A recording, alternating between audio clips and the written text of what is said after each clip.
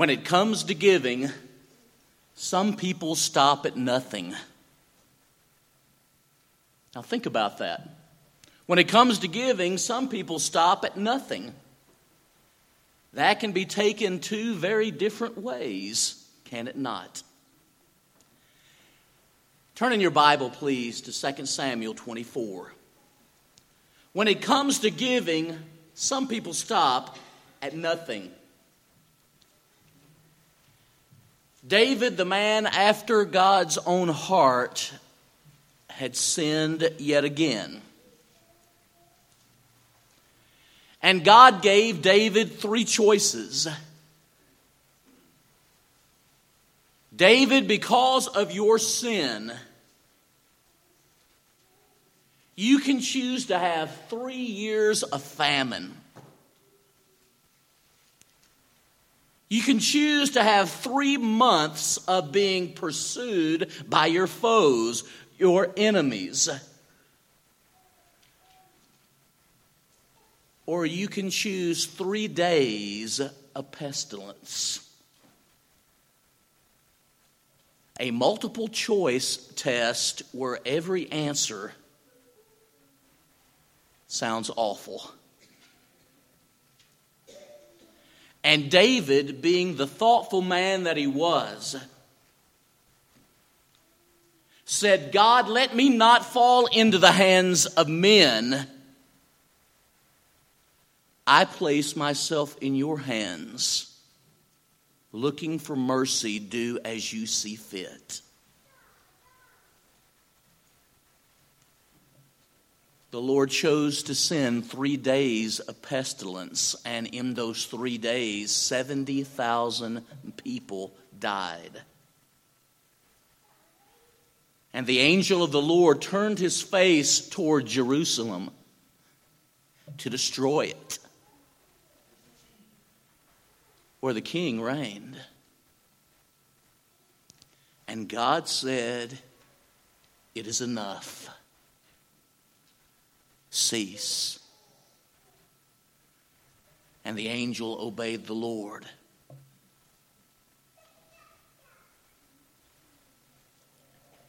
David would go to a place, a threshing floor, owned by a man by the name of Araunah, the Jebusite, in Jerusalem. Because it is to this point the angel had gotten. And he would come to offer sacrifices at that threshing floor. When Araunah heard that David, the king, was coming, he fell on his face before him. And Lord, whatever you need, I will give you. That's what he says to David. I'll give you the oxen. I'll provide the wood for this sacrifice. God has been merciful to us. And 2 Samuel 24, verse 24, records these famous words.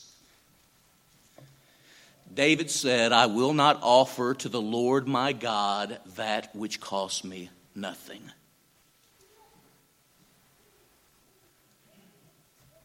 When it comes to giving, some people stop at nothing. David would not take the oxen and take the wood and take the place, the threshing floor, for nothing. We will not offer to God that which cost us nothing either. Some people stop at nothing.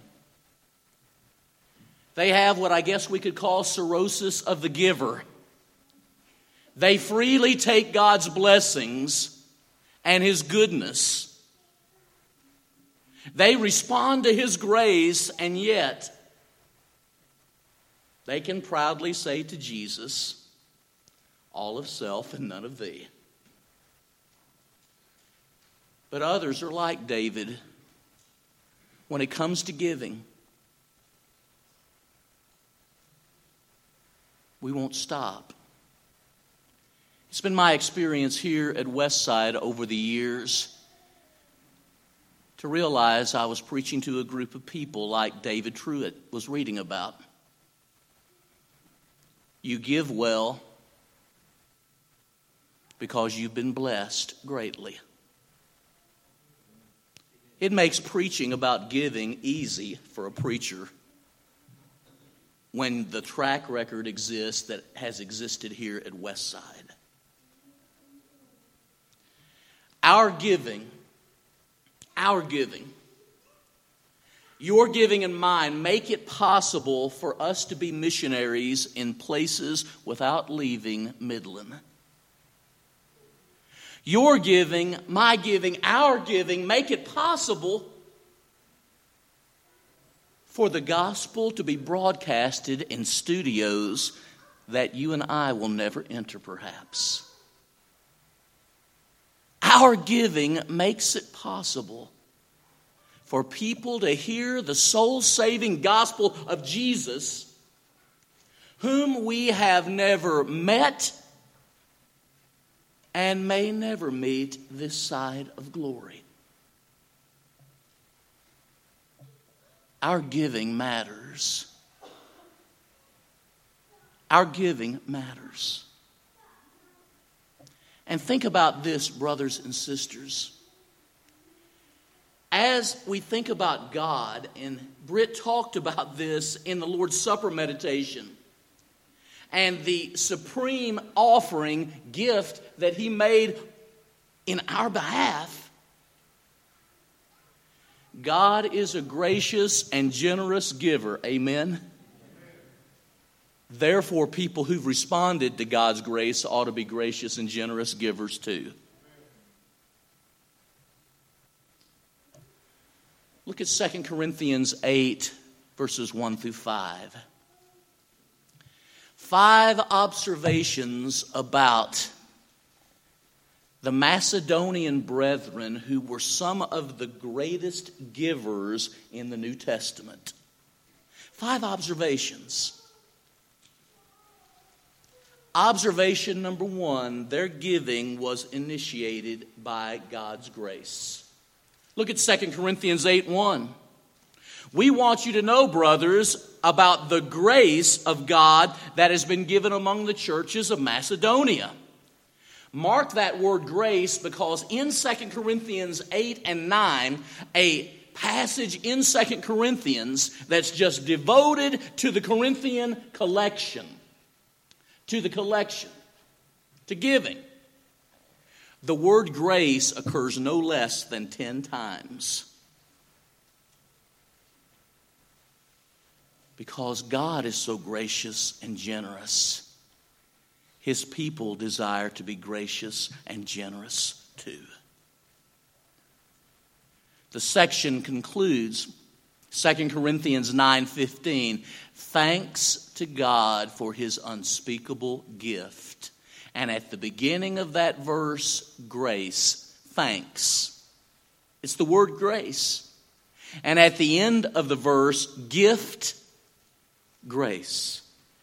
Grace unto God for His unspeakable grace.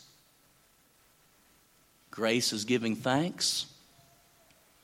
Grace is giving gifts. That's God. And those who have responded to God's grace should be gracious and generous too. Observation number 2. Look at 2 Corinthians 8, 1 through 5 with me. And what you'll see, brothers and sisters, is this, my friends. You'll see that their generous giving transcended their earthly circumstances. Their giving transcended their earthly circumstances. Because their earthly circumstances are described in 2 Corinthians 8, verses 2 and 3, Thomas, as deep poverty and in much affliction. Talk about very gracious, generous people, motivated by the grace of God so freely given them. Observation number 3. They gave joyfully. They gave joyfully. They didn't give simply out of duty. They gave out of joy because of the grace and generosity of God. Keep your eyes on the context. Fourth, they gave generously. They gave generously. They were eager. They wanted to be involved. They considered it a privilege, a favor, a blessing to be able to do it. And they gave, Paul writes, listen, above and beyond what they were able. And when I read that passage, I think of a number of you. Number 5. Notice this observation. They gave so much because they had first given themselves to the Lord.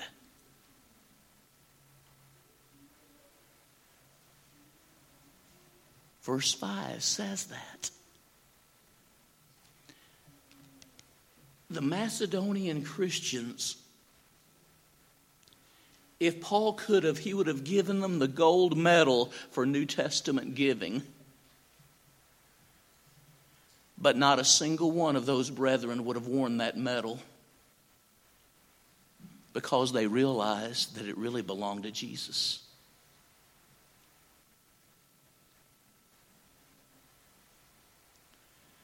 Now, when I think of that type of giving, I often think of you. So I don't mind talking about giving. It's easier to do when you have many who are much like the Macedonian Christians in their desire to give.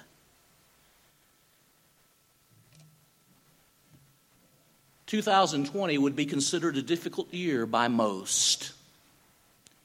Imagine what this congregation was able to accomplish in 2020.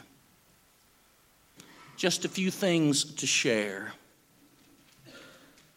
We were involved in the support of Cody and Katie McCoy and their 3 kids while Cody is attending Memphis School of Preaching. Aren't you glad? That family loves the Lord, and we've been able to partner with them. You may never attend a class at Memphis School of Preaching, but you're supporting someone to go there who we pray will be preaching for years and years. In a COVID-infested year,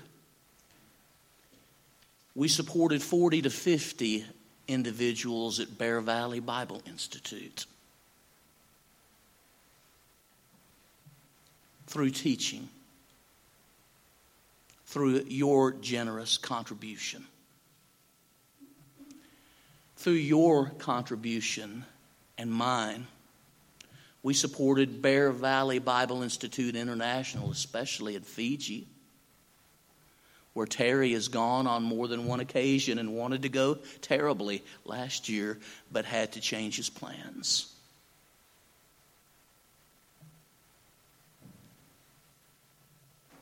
As I think about it, New Mexico Children's Home was supported because of our contributions.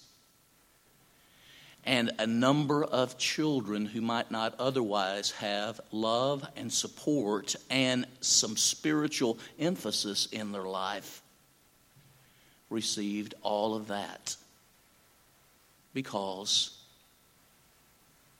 people cared and gave. I think of Rod and Gay Kyle in New Zealand. Tim, he's in his 70s now, isn't he?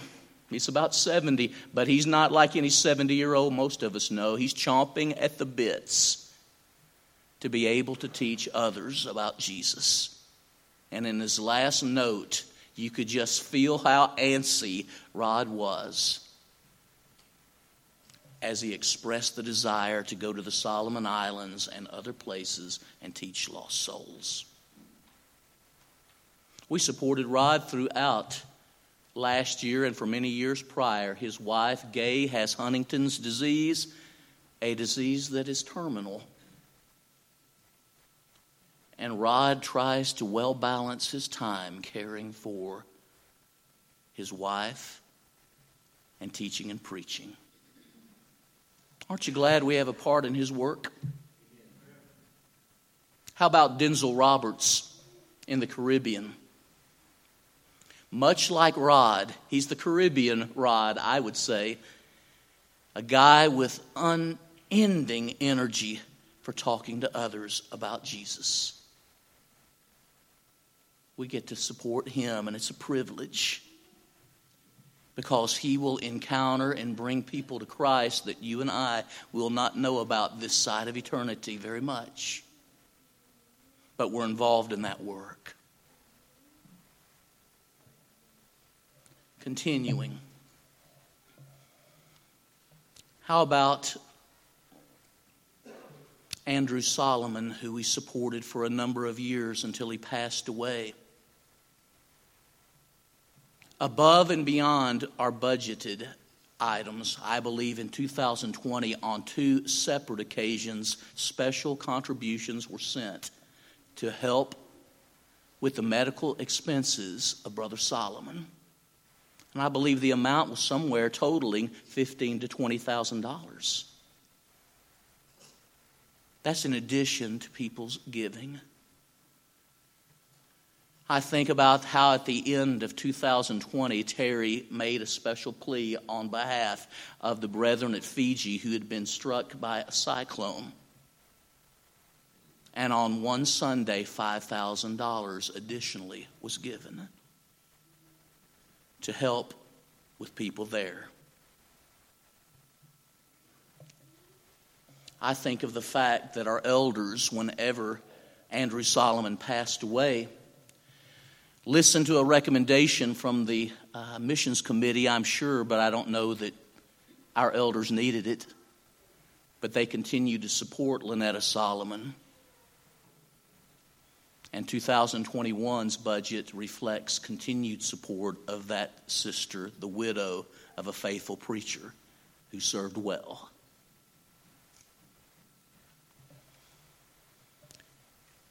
I think of a young lady named Roxana who lives now in Baltimore, but she grew up in a country closely associated with the former Soviet Union. She's a Christian now, and through mission work and efforts of people like Brother Pafford, she came to Jesus and lives in Baltimore. I didn't know it until this year, but Roxana had been listening to our webcast on Facebook and on our website. And she hadn't been able to attend services in the Baltimore area for a while due to the virus. And she sent freely and willingly and sacrificially of a check to support the work of this church. When people from other places are willing to send a check to the work that we are involved in and doing at Westside, that says something, doesn't it? How willing should we be to continue what has been a track record for years in this church?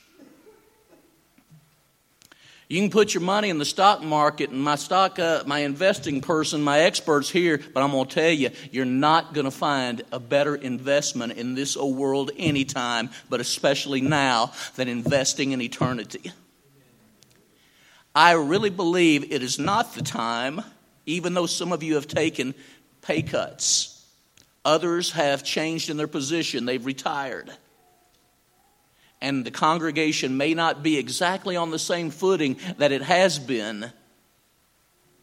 But I believe very much that this congregation will still be known for its graciousness and its generosity. I don't see that changing, because that's the type of track record that you've had. You support Adam and his family. I know they are humbled and grateful for that. You have supported Cherie and my family for over 20 years now. I cannot thank you enough. And whatever work is done, think about this, it's we. Because of your support, we were able to deliver 7 lessons for polishing the pulpits online. Because of your support, lessons have been done at World Video Bible School that reach people even now. Because of your support, I truly believe there will be many souls in heaven. So don't tell me that the church isn't doing anything, because that's a pretty bad year. COVID and everything in 2020. And anyone who would think that is sadly mistaken. Imagine what God can continue to do through a smaller congregation in West Texas that honestly believes that people who respond to the grace and generosity of God ought to be gracious and generous too. The elders, after a lot of prayer, have come up with the 2021 budget. It is a 6% decrease over last year. A 6% decrease. It may challenge us, but I believe that we have a big God and that we also have some gracious, generous givers. We're about to stand and sing our song of encouragement. You'll never make a greater investment than investing your soul in Jesus. Come to Him through faith, repentance, and baptism, and respond to His grace. Respond to what He did at the cross. For those of us who are Christians, you'll never make a better investment than investing yourself in the local church.